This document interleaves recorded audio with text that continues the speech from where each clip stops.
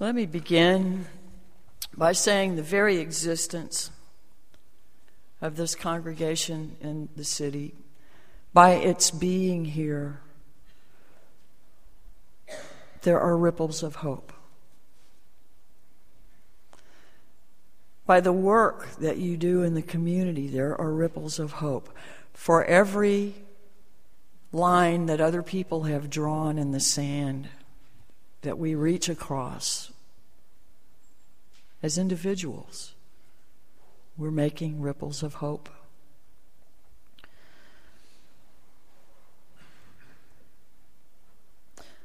Across this nation and Canada, for the month of February, Black History Month has been celebrated.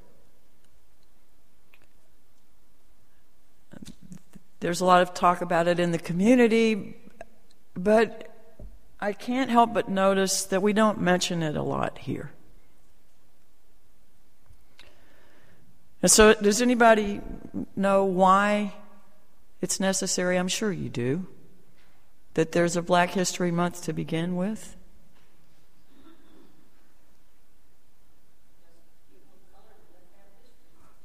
The stories aren't a part of the histories that we were taught. Just like the stories of women.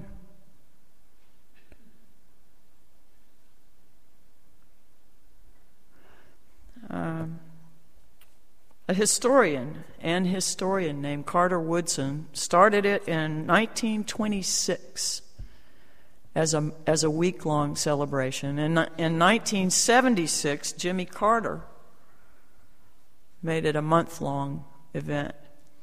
And it's celebrated in other countries at other times of the year.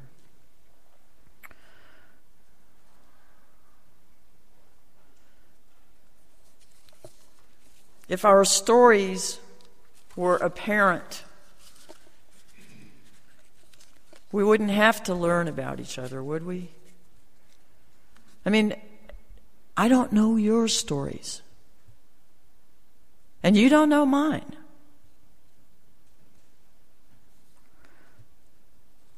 But change does happen. Sometimes inexplicably.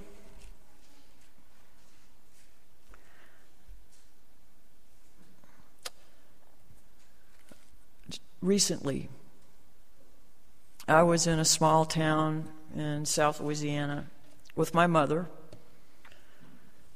We were dealing with a realtor to get rid of some property that had been vandalized beyond our ability to repair it. And as we were leaving, we had gotten everything done that we needed to get done. We were at the hotel checking out. And the desk clerk, or not the desk clerk, but a man that was there that apparently was an employee of some sort at the hotel, asked if we were from the area. And my mother said she had grown up there. It's actually the town in which I was born, although I'm forever grateful that we moved here when I was 2.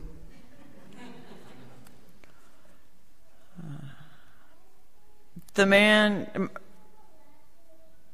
mother said her maiden name, and if she knew I was telling this story, she would be absolutely horrified.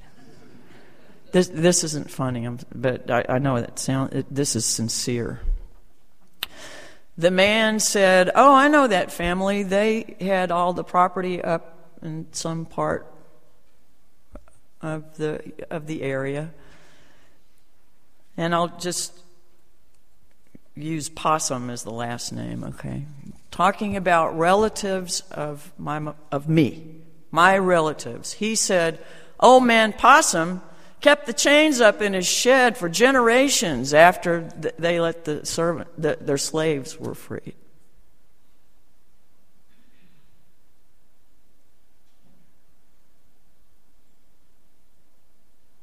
I had never had any idea that this was a part of my family history, because my family doesn't talk.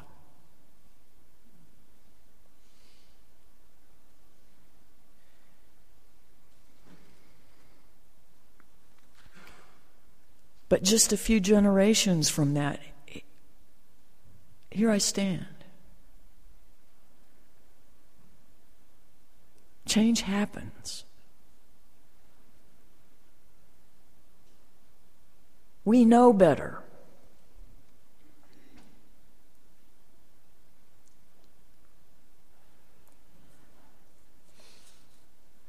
And as James Luther Adams, a 20th century preeminent Unitarian theologian, said, our optimism is justified.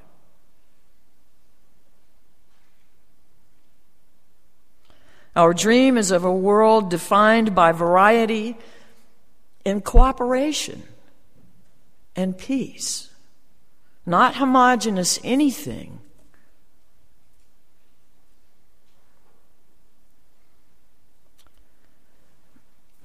Something I noticed about this city a long time ago was that generally Shreveport doesn't accept anything as good unless somebody else, someplace else, said it was good first.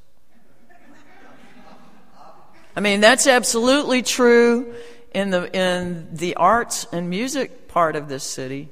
Nobody, no matter how good they are, gains any standing until they have made a name someplace else. We have produced all sorts of Grammy Award winners that had, prophets in their own land. Prophets are not without honor except in their own land. Biblical references here. I realize some of us don't have those in our background, so...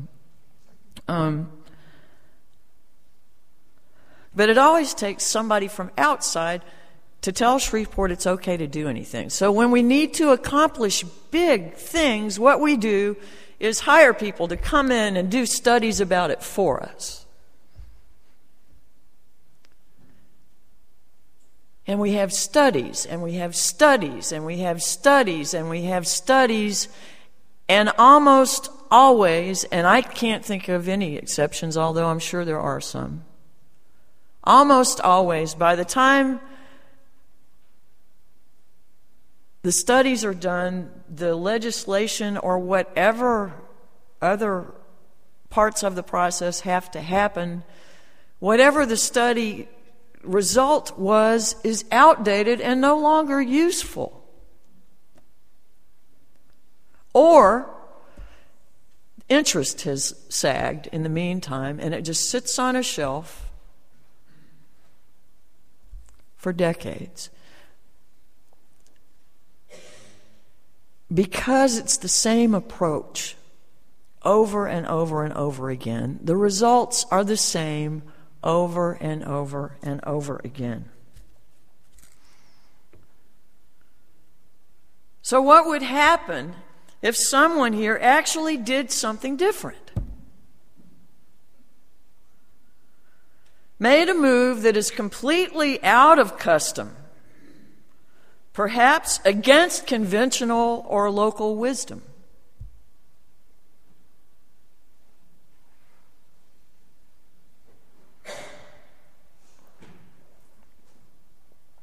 What if it was those from a group whose history speaks of the courage of conviction and standing against the grain of status quo?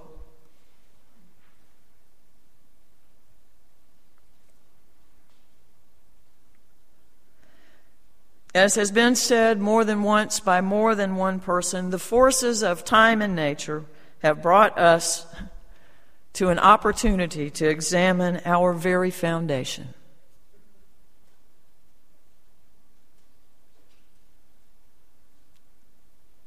To look at what we stand on.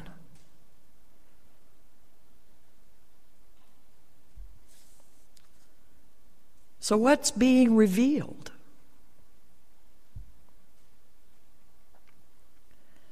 Two years before he became president, John F. Kennedy began employing the trope that when written in Chinese, the word crisis is composed of two characters.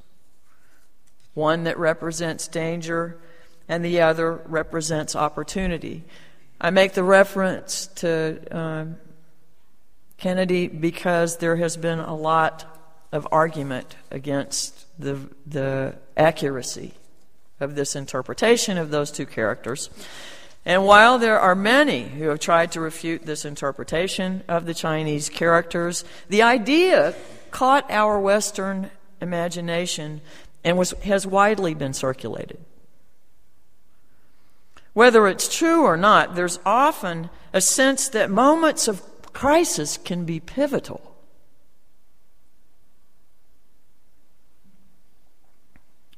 There are things we must address in our near future, those that initially gave us a sense of urgency about starting some of this conversation, although I wanted to begin it and had plans to before we lost a sidewalk.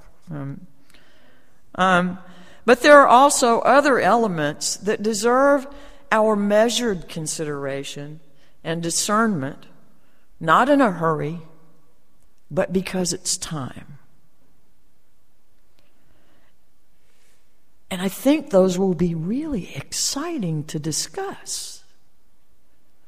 And just for the record, they are not the things that we will be discussing at the congregational meeting today.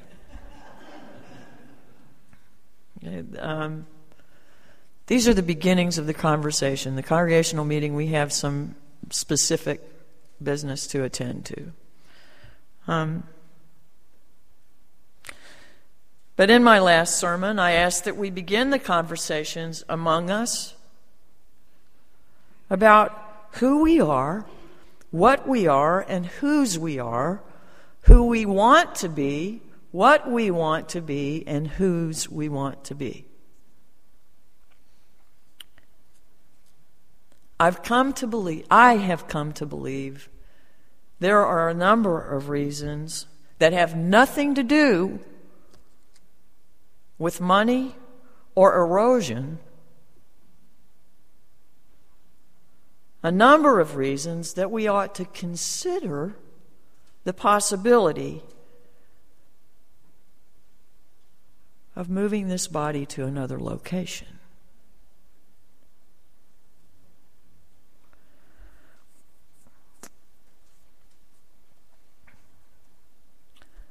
I'd like to share a few of those thoughts with you just so they can filter around among you when you're having your conversations. One idea, we try to be as inclusive as we understand how to be. This sanctuary will never be accessible. There is nothing we can do to it that will make it an accessible facility.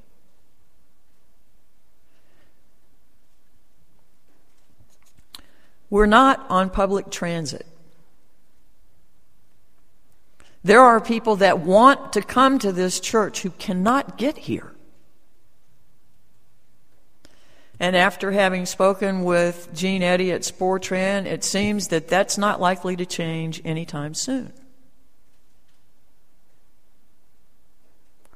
So the result is that only those who have independent means of transportation or are fortunate enough to snag one of us so that we swing by and pick them up can come to our worship services.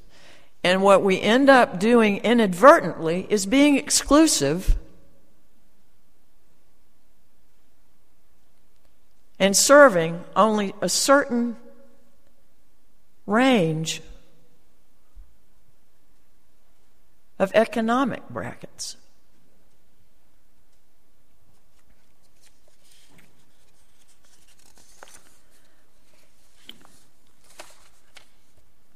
We are not in a neighborhood that needs our help.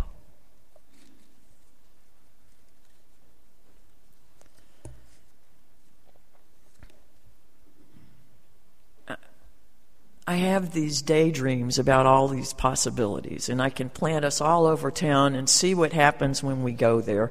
And of course, it's utopian. You know, it's never the real complications because I'm not pragmatic, I guess, by any stretch. But when I talk about us doing something different, when I look at all of the city plans that go through revitalization of the inner city, what always ends up happening is it ends up being pretty predominantly black Shreveport against white Shreveport, what people want, what's going to be done, and nothing happens. So what if we moved to Allendale? There are 52 other churches there. The demographic of Allendale changes every Sunday. The population grows by 300%. Those people don't live in Allendale. If we were there, we could work with people for change instead of being outsiders trying to be interfering. I think we have the capacity to honor the history, to not try to undo the things that are good about it, but to actually add to. This is just one idea. Okay, I'm not saying that's what we need to do. I'm just suggesting possibilities. If we were there, we could use our building for things that might be of public service.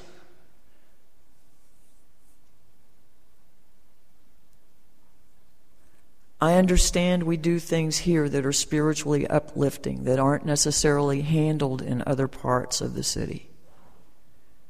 I'm not saying we're bad.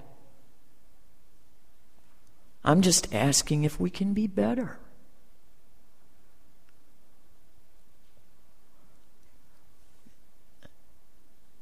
There are places that we could move to work in Cedar Grove. There are places we could move to work in Stoner Hill. There are places that we could move to work in Queensboro or Ingleside or, and then as I had this discussion with our board president, I'm already late, I'm sorry.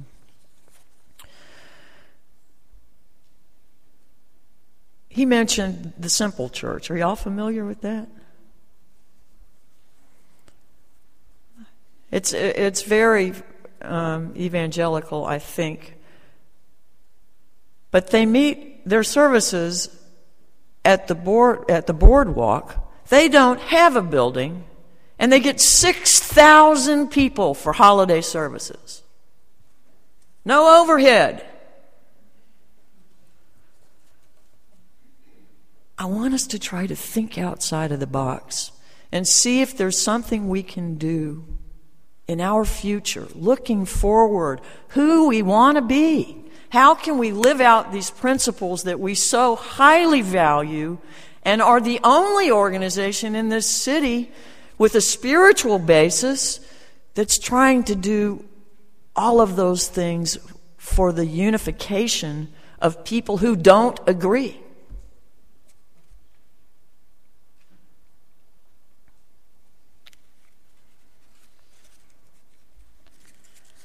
I guess I'll skip a lot.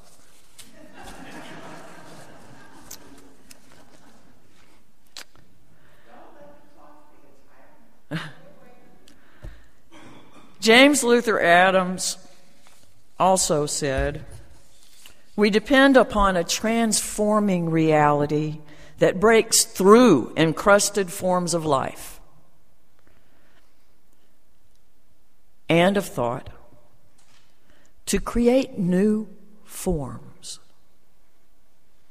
We put our faith in a creative reality that is recreative. Revelation is continuous." If we're sitting on our history and being comfortable with what's already been done, we're in the process of dying. If we want to live up to the history that is ours, we need to find a way to challenge ourselves to keep growing spiritually, to keep doing the things that we know to be right, and to keep learning in compassion and love for each other, to do it more respectfully,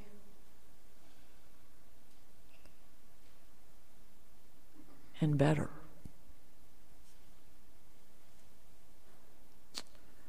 You are so wonderful.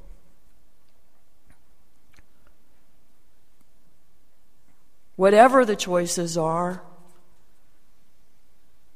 that will not change.